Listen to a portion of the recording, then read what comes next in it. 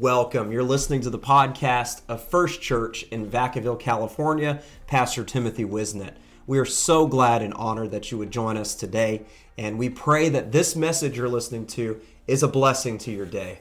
We want to invite you to visit us online at firstchurch.app to get connected with us and learn about our service times. And we hope to see you at a service or a special event sometime soon.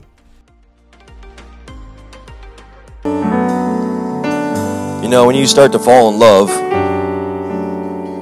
you start to do some silly things.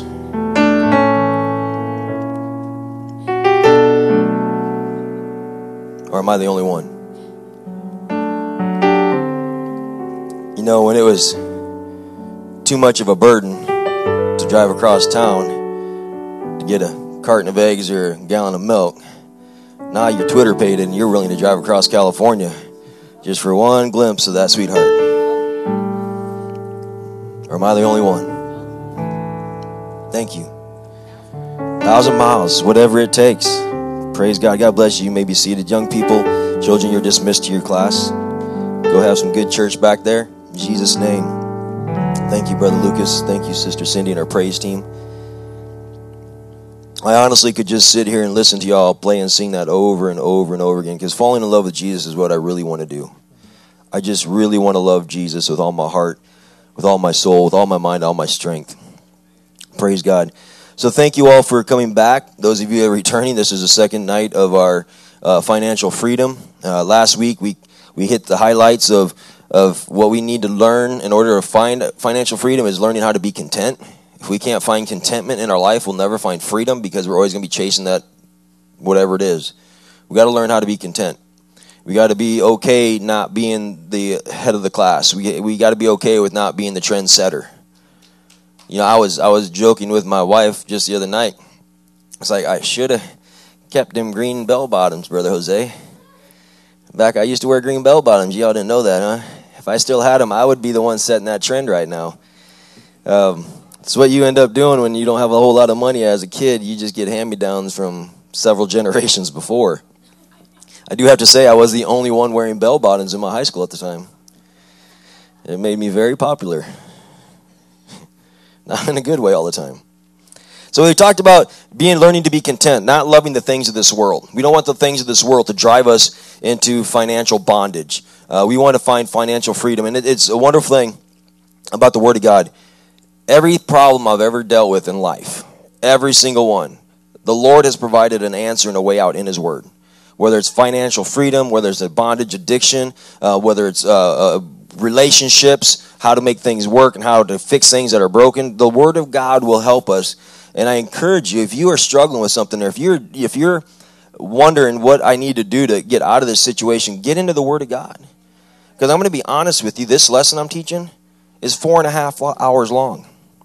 I cannot teach everything and give you all the scriptures that the Bible has about finances in an hour on last Wednesday and an hour tonight.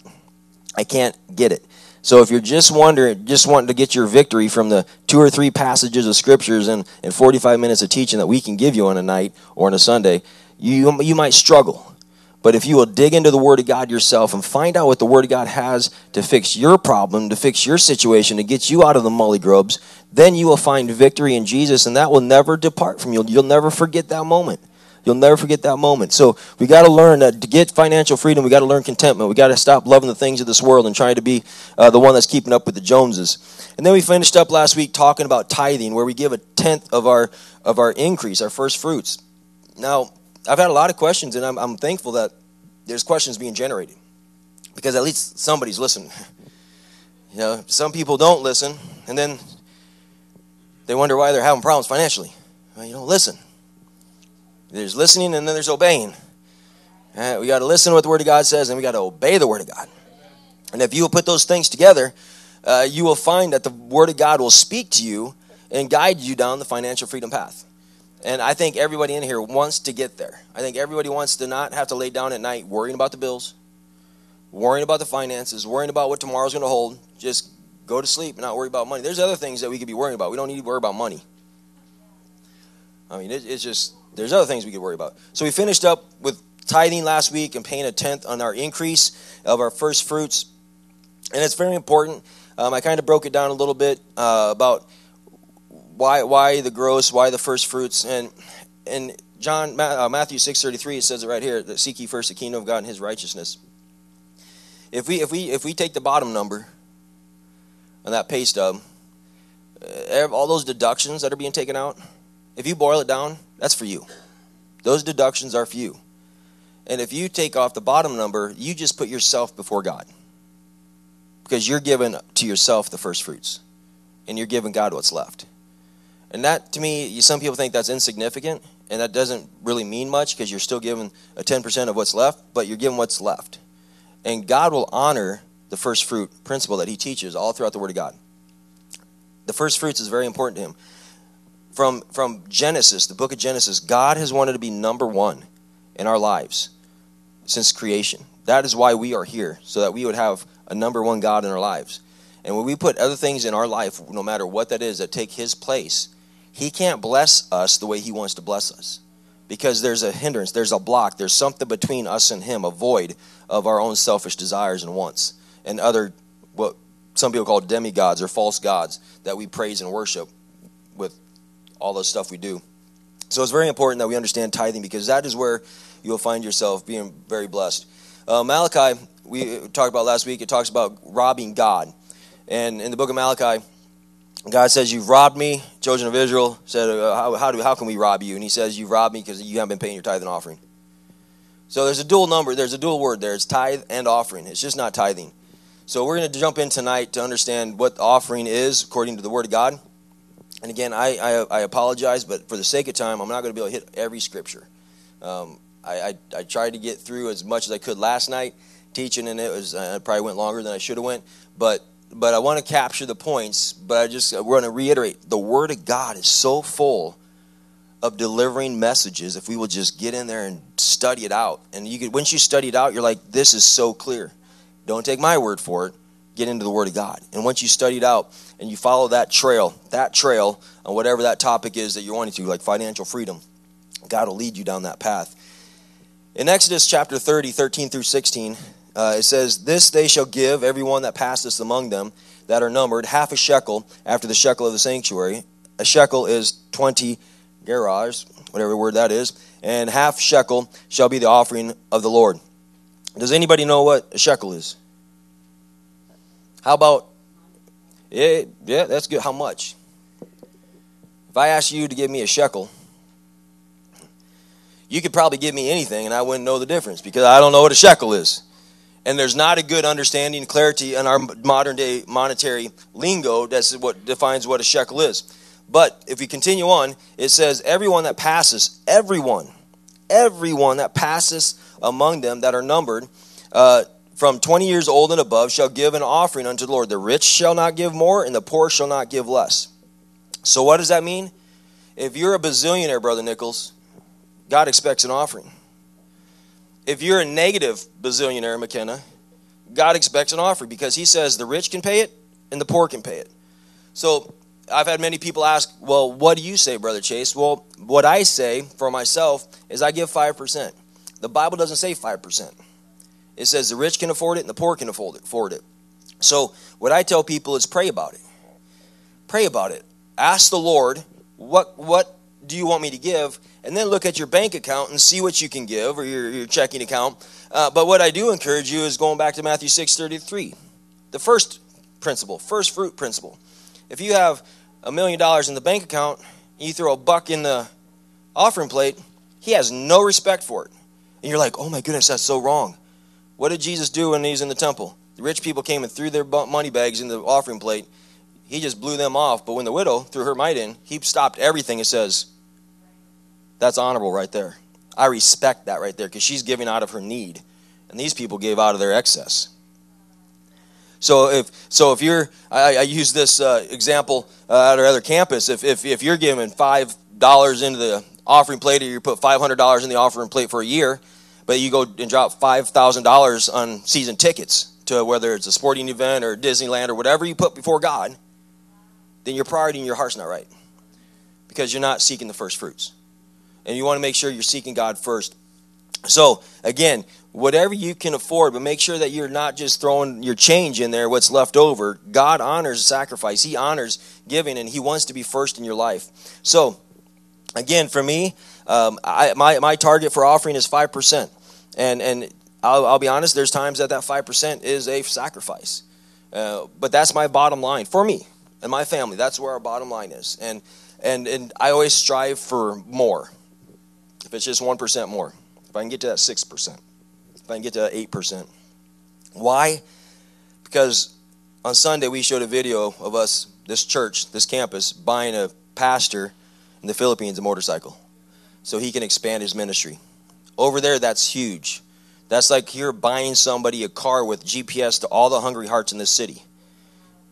So it's huge that they can just expand their ministry throughout the city by just having a motorcycle. So when I see that, when I see our kids in the Philippines getting school supplies and food and clothing because of our change for change giving, it just makes me want to give a little bit more.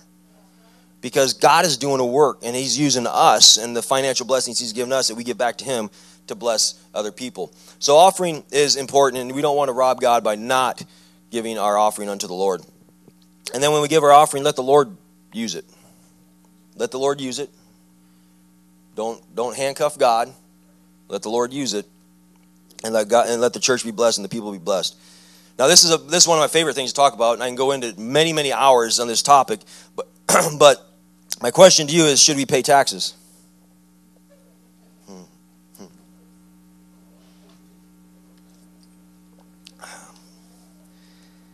Should we pay taxes? We should.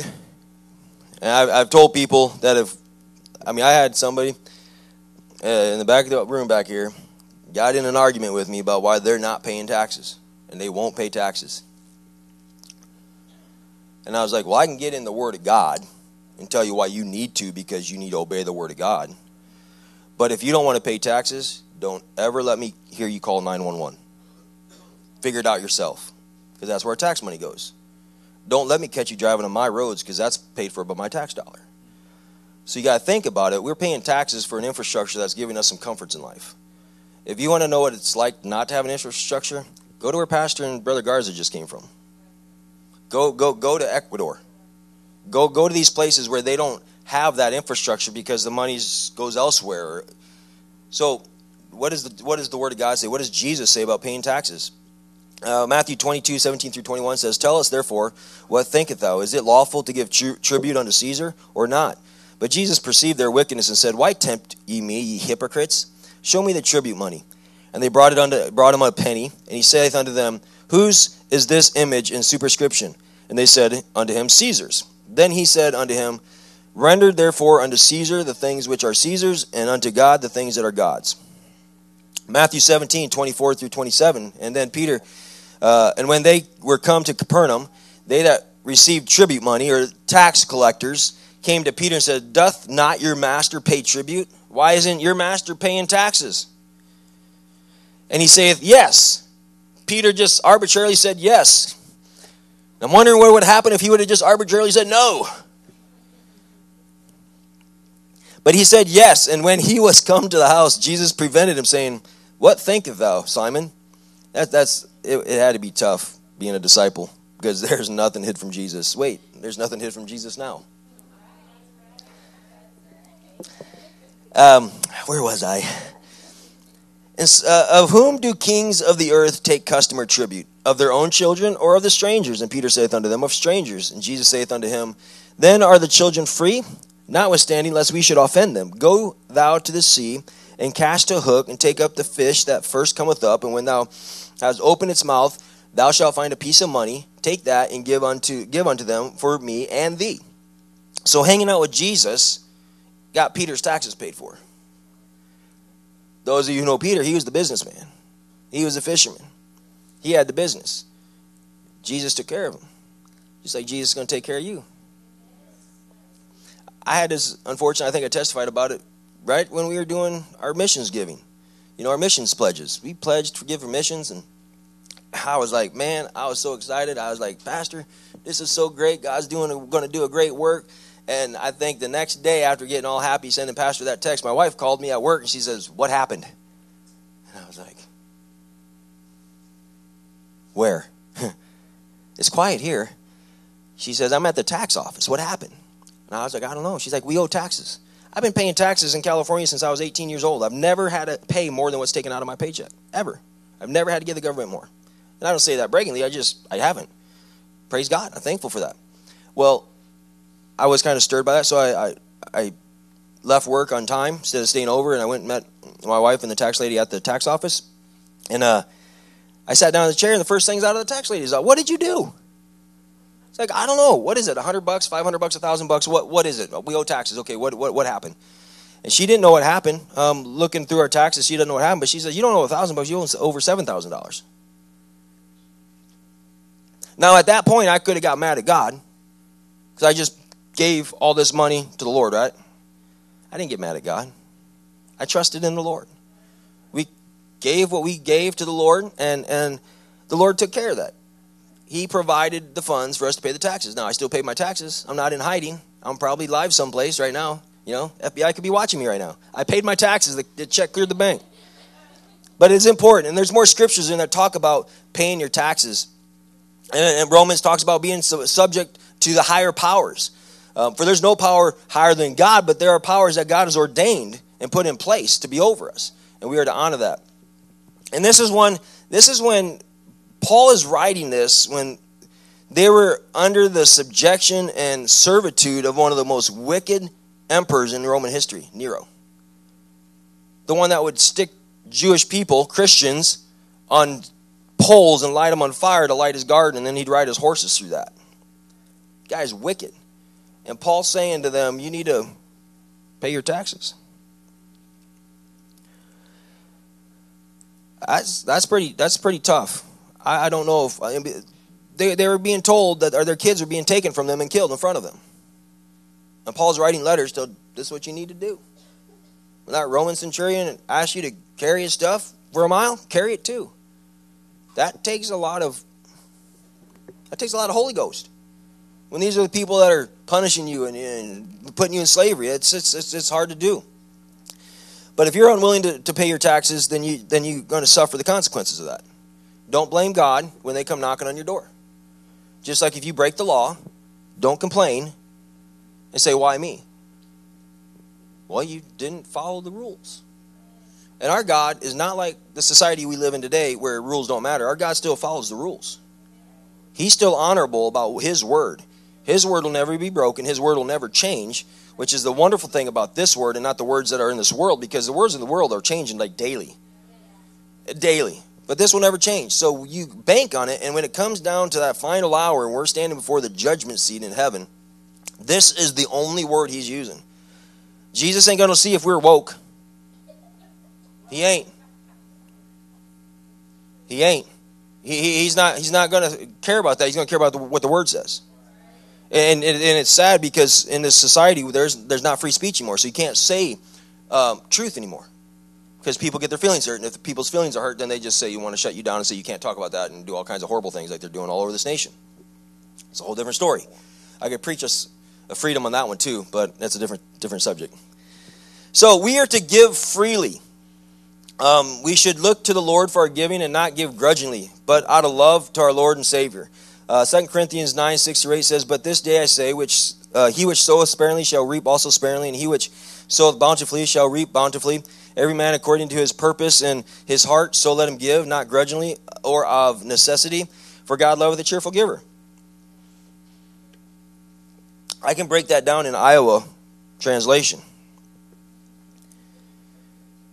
If you don't give to the Lord, don't get mad at the people that are receiving from the Lord. That's basic 101. If you give to the Lord, God will give you back. Now, you may be thinking it's got to be money every time because you gave Him money, but it may be the salvation of a loved one. It may be the healing of somebody that's in the hospital on their deathbed that God raises up because you gave sacrificially. So you don't handcuff God when you give unto the Lord. Don't handcuff Him and say, I got to have it this way, God, because He may be trying to heal you or save your family, and you're going to say, okay, that's what you want. They'll be lost, but I'll give you $10. So we got to let God be God. And we got to give freely. We got to be cheerful. We got to be joyful, because God is able to make all grace abound towards you, that ye always having all sufficient in all things, meaning you'll have all things, and you'll abound in every good work. So by giving faithfully and by giving bountifully, you're going to reap in every good work. You're going to reap in every good work. Proverbs 11:24, there is that scattereth and yet increaseth, and there is that withholdeth more than is meet, but it tendeth to poverty. If you are very tight-fisted, it's going to be hard to get gain. It's going to be hard to get gain. The one servant that took his one talent and hid it until the master came back, he ended up in bondage because he did not take his talent and multiply it. The other two servants, they multiplied it, and they were, well done, thy good and faithful servant. So we need to multiply the talents we get financially and physically and spiritually. If God has given you a talent to do a work in the house of God, you should be doing it. You should be doing it. Don't be sitting on that talent, because that talent could be what opens up the door to great revival in this city. No pressure. No pressure. Proverbs 11:24, one man gives freely, yet gains even more. Another withholds unduly, but comes to poverty. Brother Price was telling me a story one time about his, I think he's got a sister or something that lives down south, or a brother or something that lived down south, and he went down to visit, and he was telling me, he's like, I got down there and I said, you're paying for my plane ticket back. I was like, well, that's okay. That's pretty cool. And he explained to me that the family had went through the Depression and did not want to spend money. So they hoarded money, and they had money. And they were willing to let go of it. And Bishop Price was the opposite. He gave money to works all over to help people out. And it was the comparison of those that hold on and are afraid of things in life and are closed down and guarded, to someone that would just open up his home to some Iowa boy that's in the military out here. Right? Just opening up, be open and giving, because he did that, many lives have been changed, many lives have been blessed because he lived with an open hand and he gave. So there is a difference. So give freely, give out of a cheerful spirit. This Luke 6:38, this is the one we like to sing about and talk about and stuff. Give, and it shall be given unto you, good measure, pressed down, shaken together, and running over. Shall men give unto your bosom? Woo, let's stop. That's what I want to hear. But it goes on to say, for with the same measure that ye meet or pay out, withal it shall be measured to you again. So if your cup is empty financially, finish that scripture. Finish the scripture.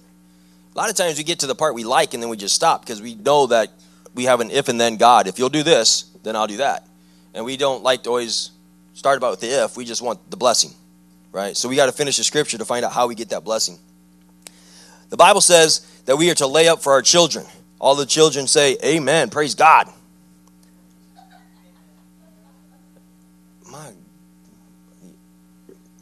Where's...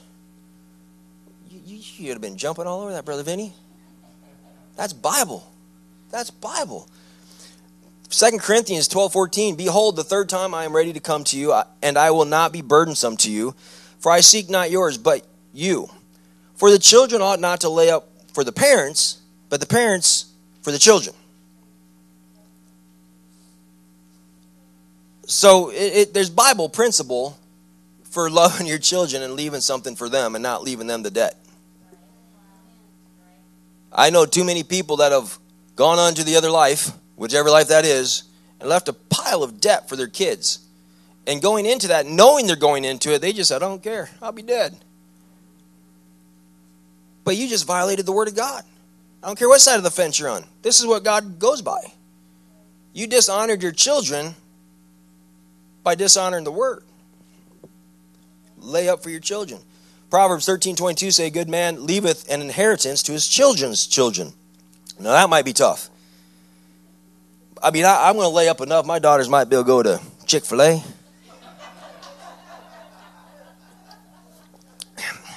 If they split the nugget meal, they might be able to go twice. But we're to lay up for them. We're supposed to leave them an inheritance by Proverbs 13:22. So it's okay for parents to leave something for their kids into the next life or their children's life. And children, it's not okay to you try to expedite your parents going away. Amen. Amen. And I laugh about that, but that is actually a real thing in today's world. I cannot believe that people can mentally think that I am done with my mom and dad. I'm going to euthanize them. And that's legal, to put your parents to bed and get their inheritance. How wicked have people become? So it's on both ends of the spectrum. We are living in a very deceitful and wicked generation, and people are believing these lies that are coming out of the medias, and these people that are being loud and protesting. They are of the devil. They are of the devil. Anybody that goes against life is for the devil. Anybody that supports the lies is of the devil, because the Bible says if you're a liar, your father, the devil, is your father. So we've got to understand the Word of God is true, and it will never change. Now, we're going to talk about loans. How many of you owe somebody money?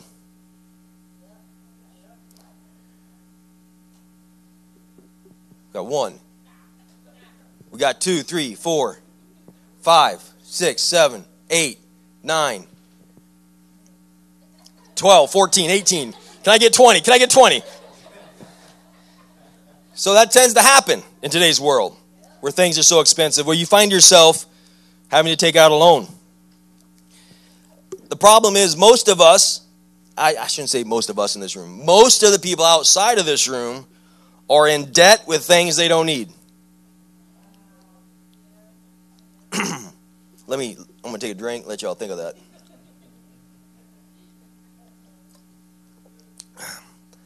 And we have to understand that there's some basics to loans that people really don't understand. They just don't understand. Romans 13:8 says, owe no man anything.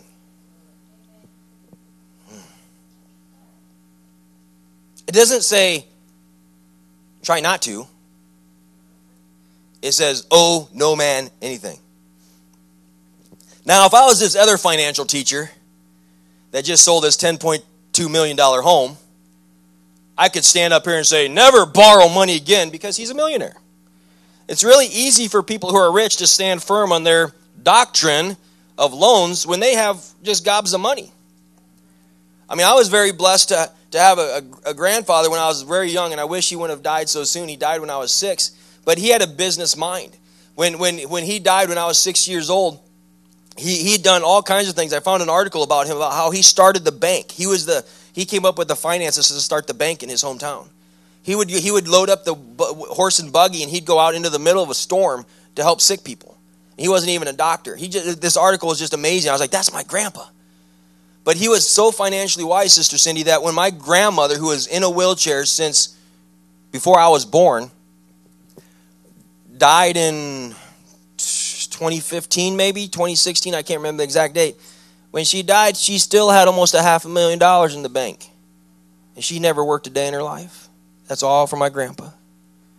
I wish he would have lived another 10 or 15 years so he could have taught me that stuff. Because he did something right. See, he did something right. So he was the one that had the money to lend, but he was not the one lending or having to borrow money. So owe no man anything. That's in Romans 13:8. But to love one another, and for he that loveth another hath fulfilled the law. If you owe somebody money, you might not love them. Especially every month when you got to write that check or go give that money. You're like, why did I do that? It's their fault. And we always like to blame. Human nature is to blame everybody else. It's their fault that I maxed out the credit card. If they didn't have a sale at Macy's, I wouldn't have bought it. And we blame everybody else. Brother Chase didn't teach us a year ago, so that's why I'm in debt. It's my fault. I'll take the blame. But we have to understand that in Proverbs 22:7, the rich ruleth over the poor, and the borrower, which those that had their hands raised, is a servant to the lender. That lender owns you. Until that debt is paid, they own you. And there was several years ago, there was several lenders that were going to people's houses and say, you're out of here, we own that house. Because they were the lender. They owned that title. They owned that house because they owed they had the money on it. So they own you. We need to pay our bills on time. pay back those who we owe according to the agreement set forth. We do not have a right as a Christian to default on our loans. The Bible doesn't allow it. Now, we may have had that happen, but the Bible says, owe no man anything. And then it continues on that in Proverbs, withhold not good from them whom it is due, when it is in the power of thine hand to do it. Say not unto the neighbor, go and come again, and tomorrow I will give, then thou hast it by thee. Romans 13:7 says, render therefore to all their dues, tribute to whom tribute is due, custom to whom custom, fear to whom fear, honor to whom honor. Psalms 37:21, the wicked borroweth and payeth not again, but the righteous showeth mercy and giveth. So it has that statement in there.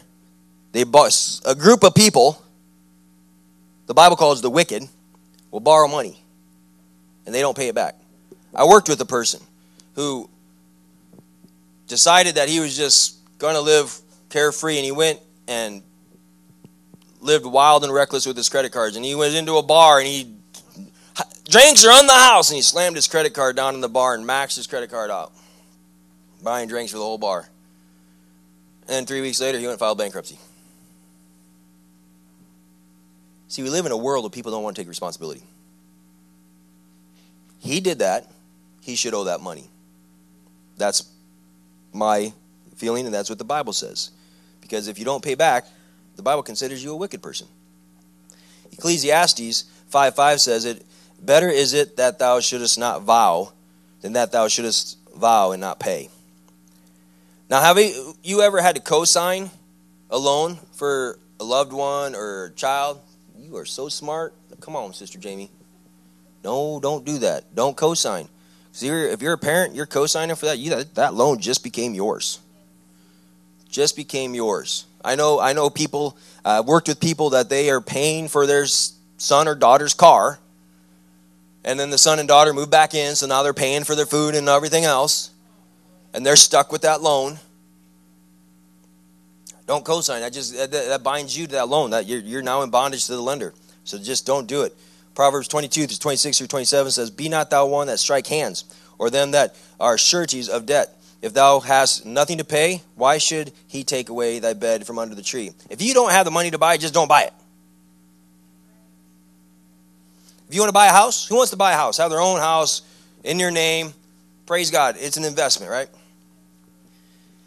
If you make enough money to spend $1,500 a month on a mortgage, and that's it, don't buy that $3 million mansion across town, because that's going to be about $25,000 a month.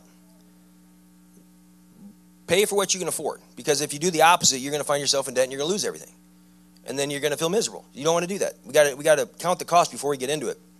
So how about, can we loan money to people?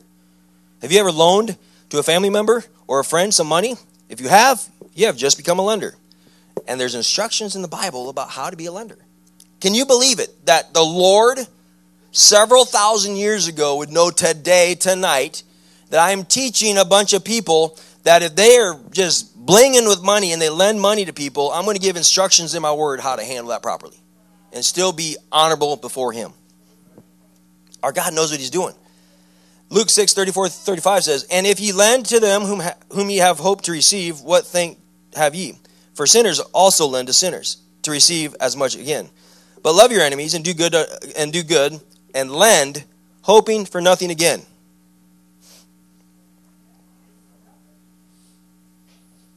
And your reward shall be great, and ye shall be the children of the highest, for he is kind unto the unthankful and to the evil. It's not always easy, because what we give, we always want back. It's human nature. But when we give, we shouldn't expect not to get it back, because if you expect to get it back, that's when you fall into, hey, you still got to love them. And if you're holding on to that loan, if you're holding on to that debt that they owe you, that's going to bring division. That's going to bring animosity. You're going to get in their face someday and say, hey, you owe me money. I gave you that money with the expectation of you to pay me back. And the Bible says don't expect it back. So if you give money, if you want to give me money, don't expect me to give it back. I just read it. So where's that offering plate at? Where's that offering? We're going to take up another offering.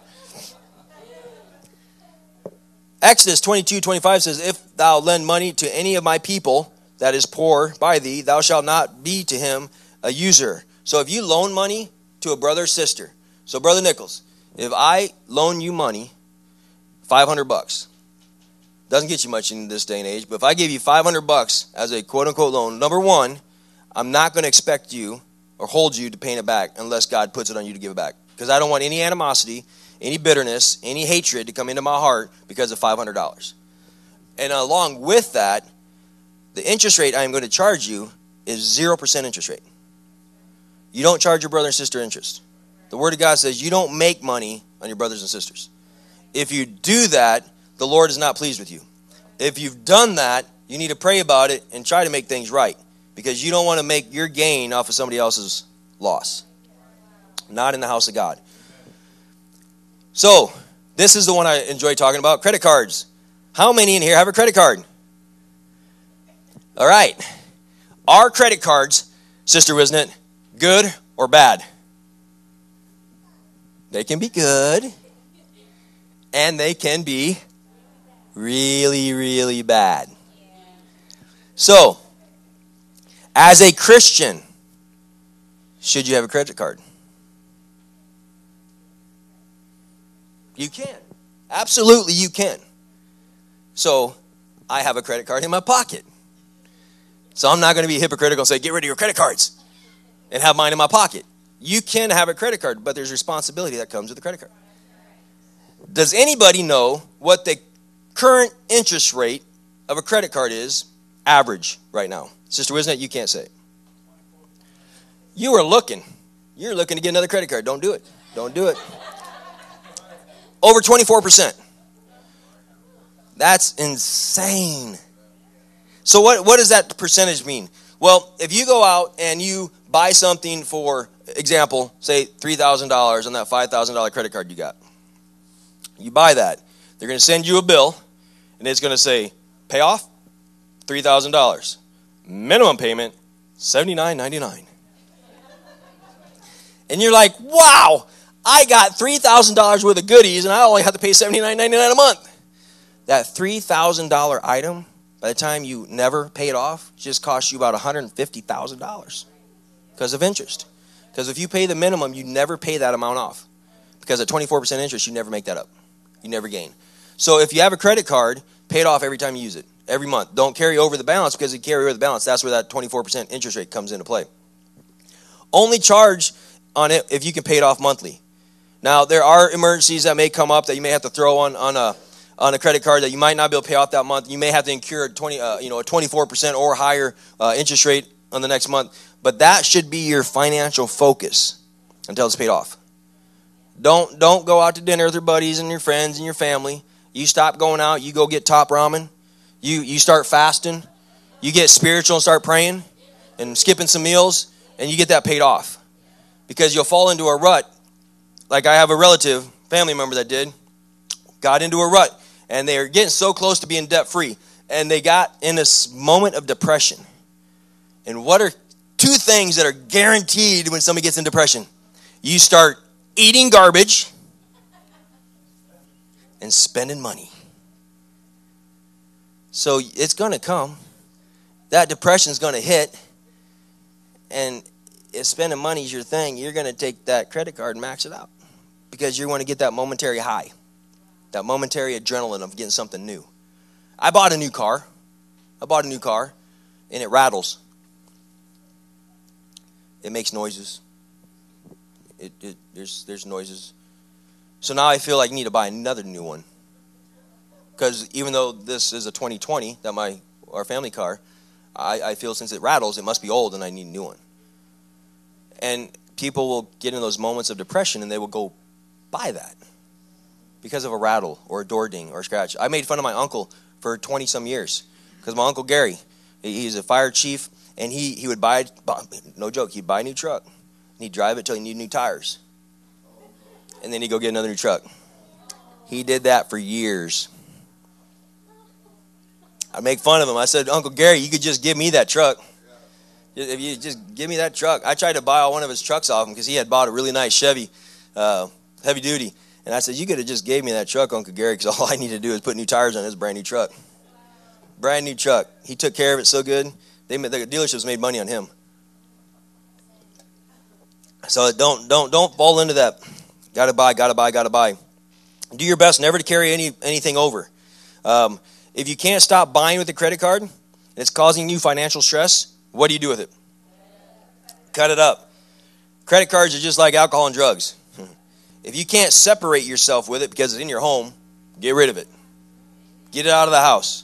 Don't go to liquor stores anymore. Don't go to the neighborhood where they sell drugs. You got to get rid of it if you want to beat it, right? Same with credit cards. If you want to beat that credit card, you got to get rid of it. Cut it up. And then it's going to force you to live off what's in your checking account. It's going to force you to budget. And we'll get to that. I hope this is all right. And then you're going to have to make sacrifices. If you are in debt right now, you're going to have to make sacrifices to get out of debt. Just going to be honest. 2022 has been a miracle year for me and my family. 2022, the Lord made a way for us to become debt-free. God did that. But I want to tell you, it took sacrifice. There's times that we didn't go do what we wanted to do. We stayed home.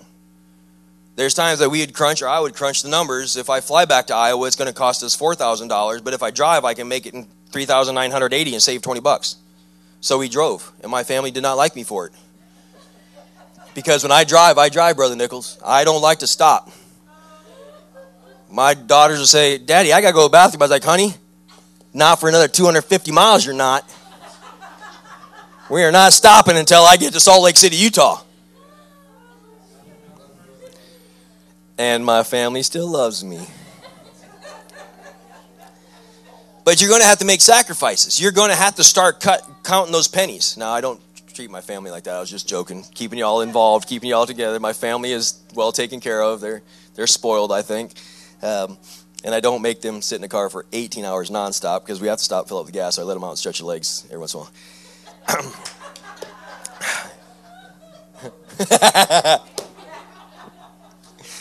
So it's going to take sacrifice to get out of debt.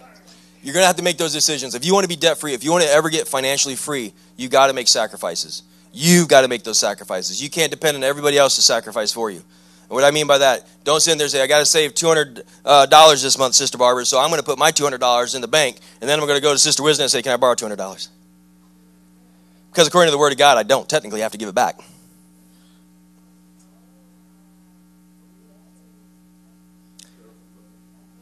Absolutely. There's a special place in the lake of fire for people who manipulate and steal from those in the house of God, their brothers and sisters. So you have to make that sacrifice. And if you will be willing to make that sacrifice, you can find yourself debt-free and financially free. Now, financial freedom does not mean you're debt-free. It doesn't mean you're rich. It doesn't mean you have gobs of money. You're that duck that would swim through the golden in a cartoon. It doesn't mean that you have it all together. It just means that money does not control you. The need to buy things doesn't control you. The need to keep up with the Joneses does not control you. And you make the decision on what you spend your money on and what you don't spend your money on. That's financial freedom.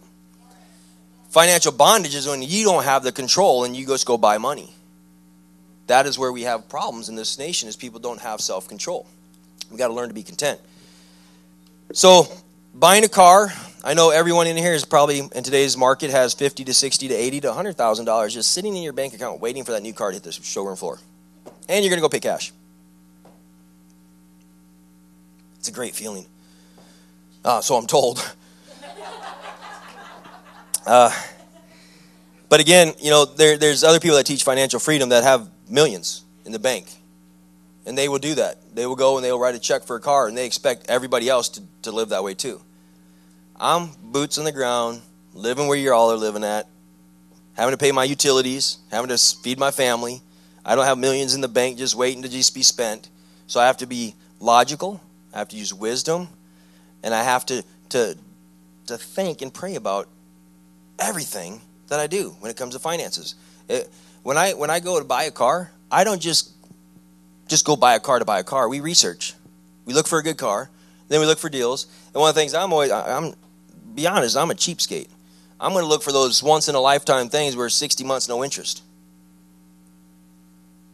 Then you're not losing money, you're buying the car.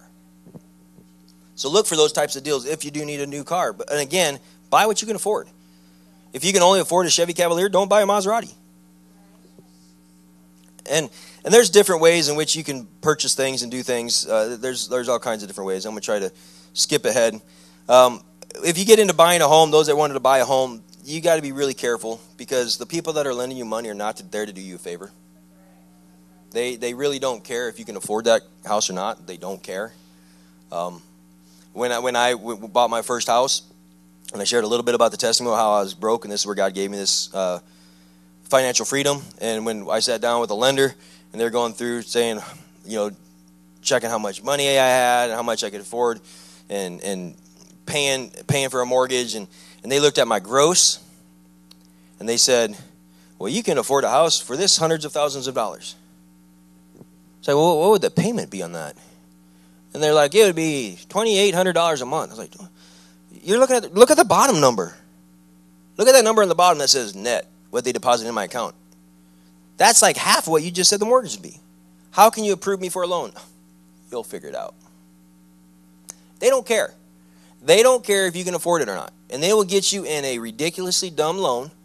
So a lot of them start with the word variable, because that's the dumb one I fell into. A variable fixed. Now that I've got a little more knowledge, I ask myself, what does variable fixed actually mean? It means nothing. It means they're going to take you and rake you over the coals for as much money as they can get out of you. It's exactly what it means. It fools you, it tricks you into thinking you're getting a fixed loan, and it's not a fixed loan, it's a variable, and it will and can go up substantially every month. That's the first loan I got, and that's why I found myself broke. So there's different types of loans out there, but the bottom line is you want to really just get into a plain fixed loan at the best and lowest interest rate you can find. And then again, don't buy a house you can't afford. My wife gets on me all the time. I go on these real estate websites, and instead of looking at houses that I could afford, like that one-bedroom studio shack out in the middle of nowhere that has no electricity, I'm looking at these $1 million homes. $3-4 million homes. I was going to school to be an architectural engineer is what I started out going to college for. And God had different plans for me. So I like design. I like designing homes. Architecturally, I've designed blueprints of houses that I could hand to a builder, and he could build a house off my blueprints. So I could do that. That was years ago. But I would look at these $1 million homes. My wife would tell me all the time, why are you looking at houses you can't afford and that we're not going to buy? And I was like, look at how they have the archway. Look at that. It's just, man, look at how they have the lights. Look at that mantle around the fireplace. I mean, I could park my truck in the bathroom and wash and wax it and not even touch any walls. I mean, who wouldn't want to just sit there and look at houses like that? But you want to look for what you can afford and really crunch the numbers. You crunch the numbers. Don't let them crunch the numbers, because the number they're going to give you is a different number than what's actual that you can afford. But just to give you an example of when I bought my first house, I bought my house first for $300,000. Cheap. Now, back then it wasn't. It was in 2003. And I had a 5% fixed rate for 30 years. Eventually, I got in that fixed rate. At first, it wasn't. So by the time I got in the fixed rate, the loan was like $310,000 because they take you over the coals. So how much did I pay for the house? $300,000. I had 5% interest rate for 30 years. My estimated mortgage payment was $2,000. I just rounded down. It was $2,100, but I round down for easy math. So $2,000 a month times 12 months equals $24,000. I can figure that out from Iowa. That's high school education right there. Now you take that $24,000 based on my monthly mortgage note by 30, because that's how long the loan is, and I ended up paying $720,000 for a $300,000 house. We don't think about those type of numbers when we're looking at a home loan. We don't think about those type of numbers when we're willing to spend 8 to 10 to 12% on a car loan. We just think, I'm buying this car for $50,000 at 20% interest rate as I drive it off the lot, and then you're paying that minimum payment of $500 or whatever it is month after month after month, and finally 5 years after you made that loan, you're like, I own the car. I only bought it for $30,000. But what you didn't realize is you actually paid $75,000 just in interest. And that car becomes very expensive when you start breaking down those numbers. So you want to make sure that you know what you're getting into before you start the transaction. The Bible says count the cost. These are the numbers you got to be looking at when you get into these adventures of either trying to buy an expensive car or home or whatever it is, or take out, credit or whatever. And then another thing they'll do is they'll sucker you into trying to take an equity line of credit out. You don't want to fall for that. You're becoming a borrower again, and they're just getting more money out of you. So don't do that. So if you ever have to go out and borrow money, take out a loan, whatever the case may be, always look for the lowest interest rate. Because the lower the interest rate, the less money you lose. So always look for the lower interest rate. Is this okay? Some of y'all probably think this is just basic stuff, but you know what? Some people miss the basics. And they're in debt today because they missed the basics. So I'm trying to get people to where they're seeing the basics and understanding the basics, and then hopefully be able to dig their way out. We need to be a good steward of what God has given. 1 Timothy 3, 4-5 talks about one that ruleth well his own house. This is to Timothy. Timothy's receiving this. Having his children in subjection with all gravity, meaning they snap too. They obey their parents. The Bible also says children who obey their parents have long life. Because again, study the whole Bible out and see what it says about this stuff. You'll be amazed how thorough the Bible is on many topics of life. For if a man know not how to rule his own home, how shall he take care of the church of God? Some people struggle. I want to be a pastor. Why they would want to be a pastor? You want to make sure you're called to be a pastor. I want to be a minister. Make sure you're called to be a minister. Because if you're not called, it's going to drive you crazy. You're going to get frustrated because you're dealing with people. Of course, not y'all. Other people. But if you can't manage your own home, if your home's in disorder, if your home is chaotic, if your home is upside down in debt and you're living all kinds of ways and your family's all discombobulated and divided, you can't expect God to use you in ministry. Get our homes in order. That's all of it. We need to get our finances in order. We need to get our kids in order. Where's your daughter at, Brother Nichols? You need to get her in order, my lands. Oh, she's in the sanctuary. Sorry, Sister Kristen. Praise God. Just kidding. Just teasing. But we need to have our house in order because God expects that. So many times we go through this life blind of what God expects of his children, just hoping that if we don't see it, God won't see it. But God knows his word better than we do. He wrote it. And he's got it memorized. And he doesn't forget. So we can't just turn a blind eye to what the word of God says and expect God to forget it. We've got to understand he honors his word. He honors what he gave us in instructions. And if we follow his instructions, God honors that.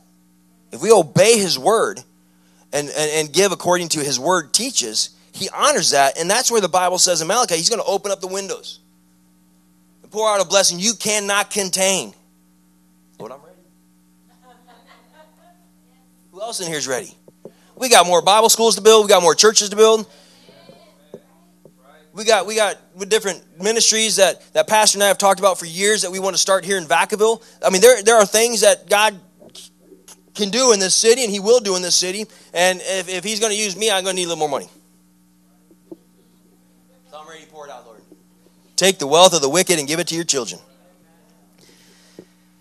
1 Timothy, Luke 16:10. He that is faithful in that which is least is faithful also in much. And he that is unjust in the least is unjust in the much. So if you're stealing from the kiddie bank, the offering plate, God's not going to give you a position where you can steal more. You will not be put on the church board. You will not be a pastoral advisor. You will not be considered an elder or a bishop. You got to be honorable. You got to be honorable. We got to have our home in order. 1 Timothy 5:8. But if any provide not for his own home, ooh, this is bad stuff. I cannot believe that this is in the book of Timothy. What was he thinking?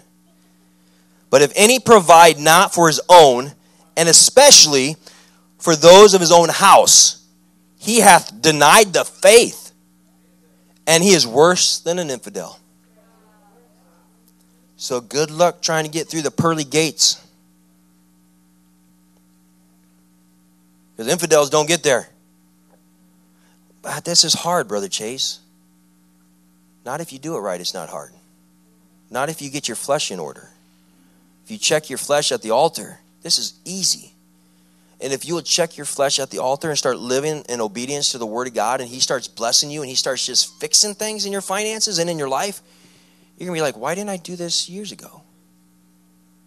If it was this easy to sacrifice unto the Lord, then why didn't I start sacrificing before? Why was I trying to hold on and get my own wealth and get my own gain when it just slipped through my fingers through one way or another? But when I give to the Lord, He just pours out blessings. Just pours out miracles. I shared last night, and I've been thinking about it since then, Sister Wisnet, about a time when in this building where the Lord blessed me with, I believe, I was just studying, I'm pretty sure it was $3,000 exactly. The Lord blessed me with $3,000, and I was like, bam, yeah, I'm going to go buy me this, I'm going to go buy that. I was all excited. I come into church. I was like, man, it's hot in here. The air conditioner went out. Sister Alicia, I was looking at you. I was looking at Brother. I was looking at everybody else. Sister Jamie, I was looking at y'all. I was like, Sister Gabby, y'all can pay for that. This $3,000 is mine. I got plans for my money. I didn't really have that attitude, but, I'm still human, right? And I had needs. I wasn't going to go out and just buy expensive dinners. I had bills to pay. And but the Lord really just said, who's first? So I gave it to the Lord, and I'm like, I'm giving it to the Lord, Brother Clifton, and I know God's going to give it right back. And I went to the mailbox the next day, it wasn't there. The next day it wasn't there. The next day it wasn't there. And I believe it was something to do, probably with taxes, I can't remember, but something I was dragging my feet on. And I waited and waited and waited, and I did not receive that $3,000 into my bank account or into my mailbox. And I really started getting discouraged because sometimes in ourselves, even though I'm a minister, associate pastor, sometimes I'm human. Very rare. But sometimes I'm human, more often than not. And I'm like, Lord, I still got these bills. And then the Lord put something on my heart. He says, I want you to preach this. I'm like, okay. And I studied what the Lord put in my heart. And then He said, I'm going to send you to Oregon. You're going to preach it in Oregon. I was like, man, finance is already tight. Now we're going to be filling up the car with gas and driving to Oregon to preach in Oregon. I was like, if that's what you want, Lord, we're going to do it. We're going to do it. Drove to Oregon, preached the message. God moved in a mighty way. Wonderful altar call. Some people say, well, how many people got the Holy Ghost? I don't count how many people got the Holy Ghost. I count how many people pray through. How many people got their heart right with God and are going to live for God? That's what I'm concerned about. I see people get the Holy Ghost and never come back. But I want people to live for God. And had an awesome altar call, and I was just jazzed up. I was like, my God can do anything. I wasn't even thinking about that money. I was not even thinking about anything. God was just good, just moving on people's hearts and lives. And I was like high-fiving the Lord, and I'm like, yeah. We get in the car, and we're driving back. And about halfway home, I was reminded through my flesh about bills that are still there on my desk that I hadn't paid yet. I got home and I went to the mailbox and there's a stack of bills in there. And I don't live in debt, but you got PG&E, you got utilities, you got your garbage, those type of bills. And I was going through those and I there's 2 envelopes. I remember now, it was 2 envelopes that was just in with the bills. And I was like, oh, what's this? I opened up the first one. I was like, whoa, that's a check. A nice check.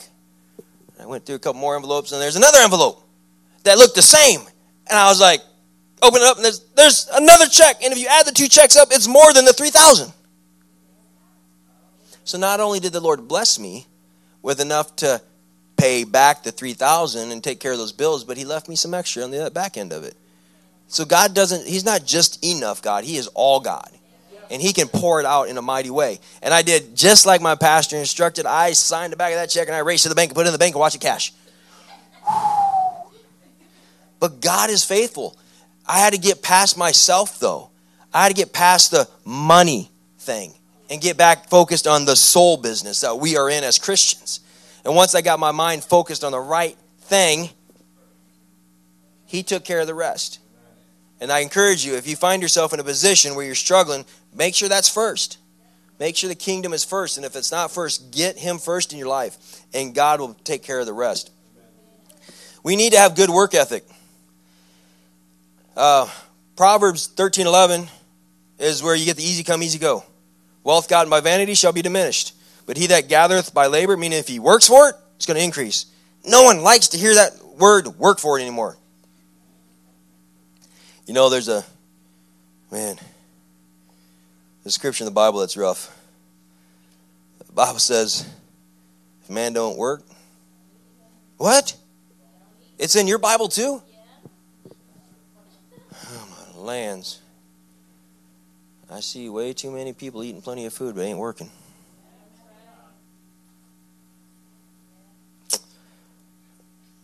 God still honors his word, whether they have food or not, whether somebody else is providing. God honors his word. I remember when I was just brand new in church, and I'd go out with the youth, and I don't know how these young people did it. I didn't have parents to borrow money from, but every service, my lands, we'd be going out to eat someplace. How did they do it? I don't know. And I remember Chevy's was one of my favorites because they'd bring you those free tortillas, and I didn't have a job. So I'd eat the free tortillas and chips. And I got really good at put the butter on it when it's hot, then fill it full of sugar, roll it up, and you're zinging. Yeah. It's awesome. And I lived on those for a little while. Because there's a Bible says that if you don't work, you don't eat. And I wasn't working at the time. And I was not going to break the word of God and go to my brothers and sisters sitting at the table and buy me food. I wasn't going to do it. There's a few times people offered, hey, let me get you a taco. That's okay. No, I'll get you a taco. I want to bless you with that. Okay, that's fine. But I never asked for a meal. Because I knew the word of God says, if you're not going to work for it, you're not eating. And you're not going to take advantage of your brothers and sisters. You got to work for it. That's Bible. That's Bible. We want to honor the word of God. We want to honor the word of God. Saving for retirement, investing. It's okay to have a savings account. It's okay to have something in the bank. 1 Timothy 6:17-19 says, charge them that are rich in the world, that they be not high-minded, nor trust in uncertain riches, but in the living God. Trust in the Lord. Don't trust in your riches. It doesn't say don't be rich. It says don't trust in those riches. Who giveth us richly all things to enjoy, that they do good, that they be rich in good works. He wants us to be rich in good works, ready to distribute, willing to communicate, laying up in store for themselves a good foundation against the time to come.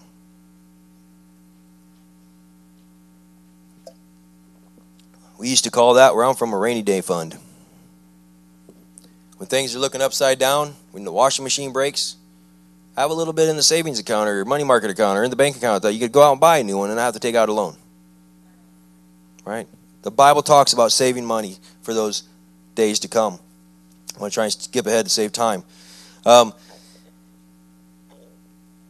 is treasure to be desired and oil in the dwelling of the wise, but a foolish man spendeth it up. So if a foolish man is spending it up, the treasure in the house of the wise is saving it up. You see how that, whatever that linguistic terminology would be? I didn't study English. I was studying to be an architectural engineer. So, investing. I'm getting really close to closing. Investing. How many people want to invest in the future? You want to have something there that you don't have to work forever. I want to retire someday. I'll be honest. I want to retire. I don't want to work till I'm dead. I may work till I'm raptured. If that's the Lord's coming in the next couple of years, then I'll work till I'm raptured. But I don't want to work if the Lord's tarry for another 50 years. I don't want to be having to be on a job. So I'm trying to save and invest so I have a retirement so I can retire from the secular world, not the spiritual world. Some people get that mixed up when they say they can retire from this physical world, this secular world. I can also retire from my ministry in the church. You may not have the strength or energy to be the pastor, but you're still the elder. You're still the wise counsel. You're still the one that's leading and guiding. We, everyone sitting in this place tonight, have an obligation as a child of God to be a child of God. And that never stops. It never stops. I remember a pastor friend of mine was telling me about his dad was laying in bed, had, I think it's Alzheimer's. He couldn't remember who people were. And This elder's wife went into the hospital room where he was laying and grabbed his hand or kissed his forehead or whatever. And he said, "Back away. I am a minister of God, and I am happily married." It was his wife. He couldn't remember his wife, but he remembered his calling. It's amazing how that worked. Married to the same woman for 50 plus years, didn't recognize her, but remembered his calling.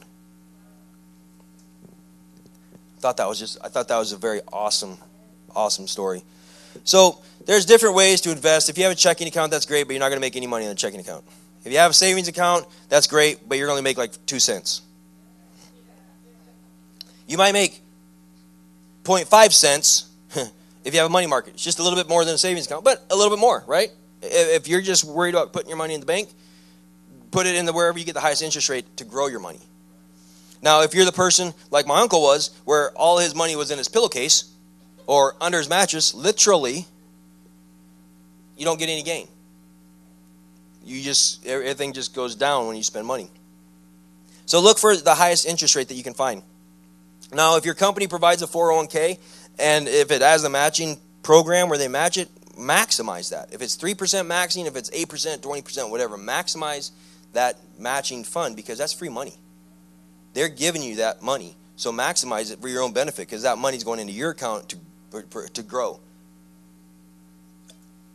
If you don't have a matching fund, then you put into your 401k what you can afford to put in. I don't know your finances. I'm not an investing manager. I know a little bit about investing, but my retirement account, I have somebody else manage it for me, because I don't want to get consumed with that.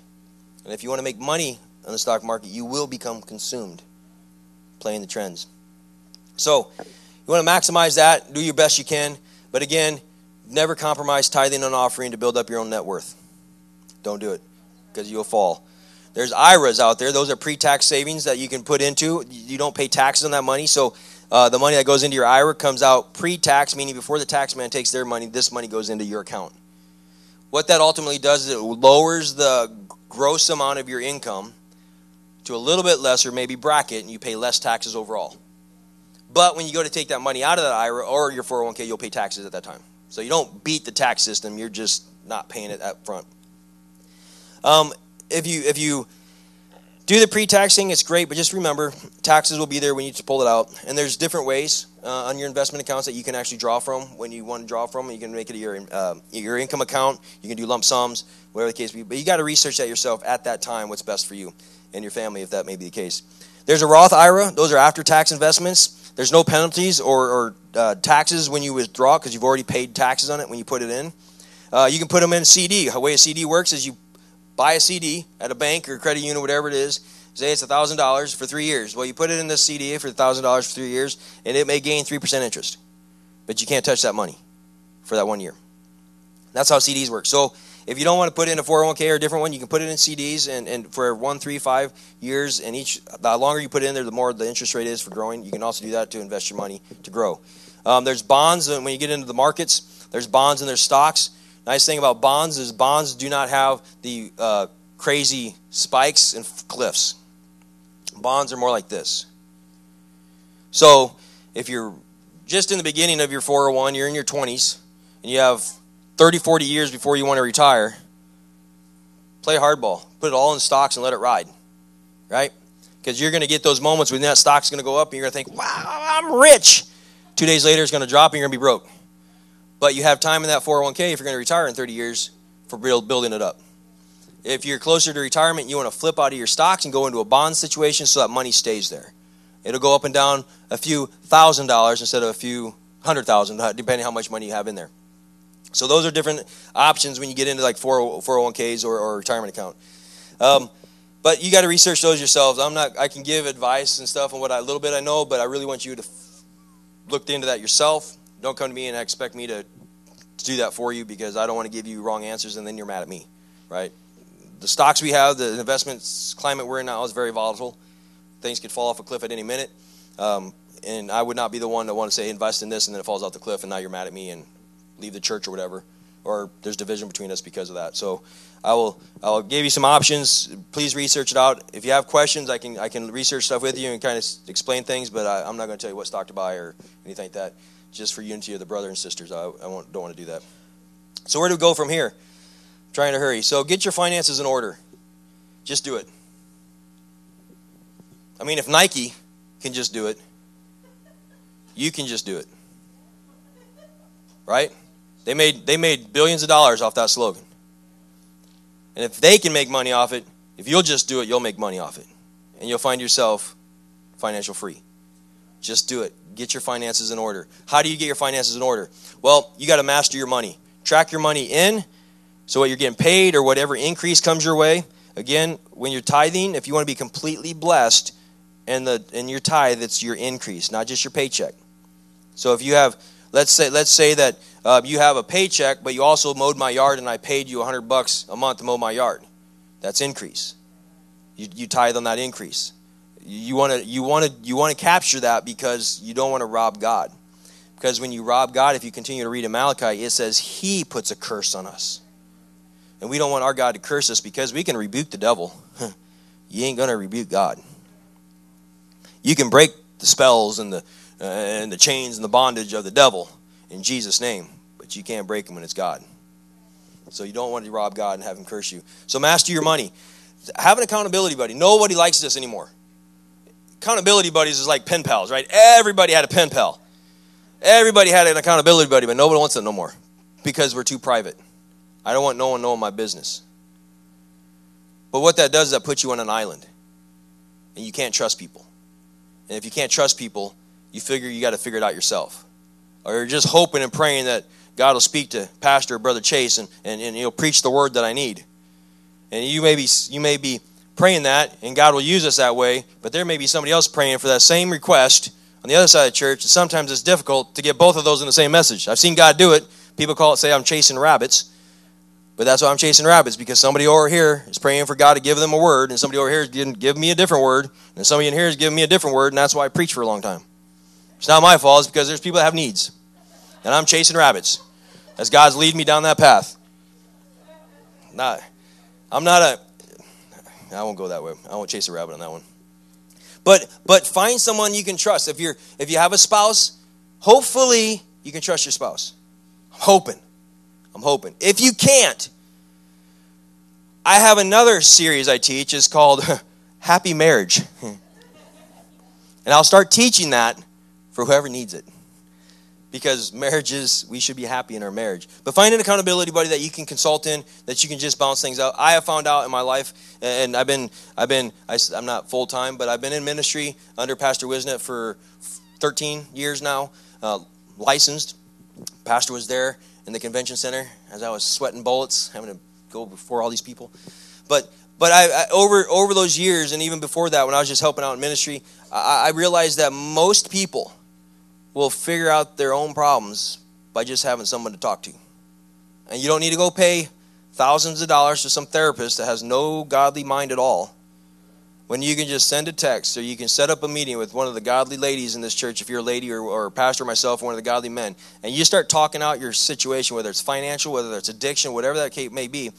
By the end of that conversation, I may say one or two words, but you're going to find yourself a path to get out of that. If we'll just have somebody to be accountable for, or somebody that we can trust. Be honest in all your doings. Be honest. Just be honest. We don't want to be like I almost said father the devil by being a liar. That's what the Word of God says. Because if you're a liar, you're not obeying God. So we want to do everything we do honorably and in order.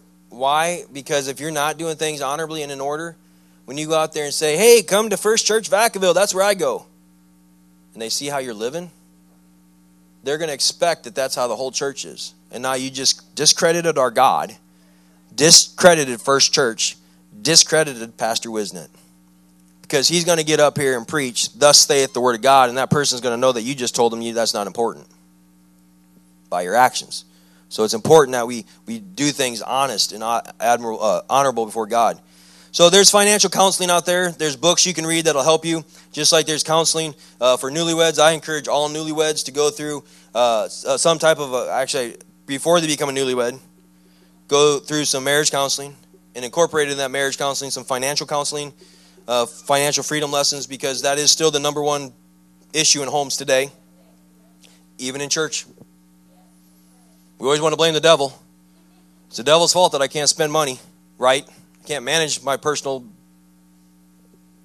actions.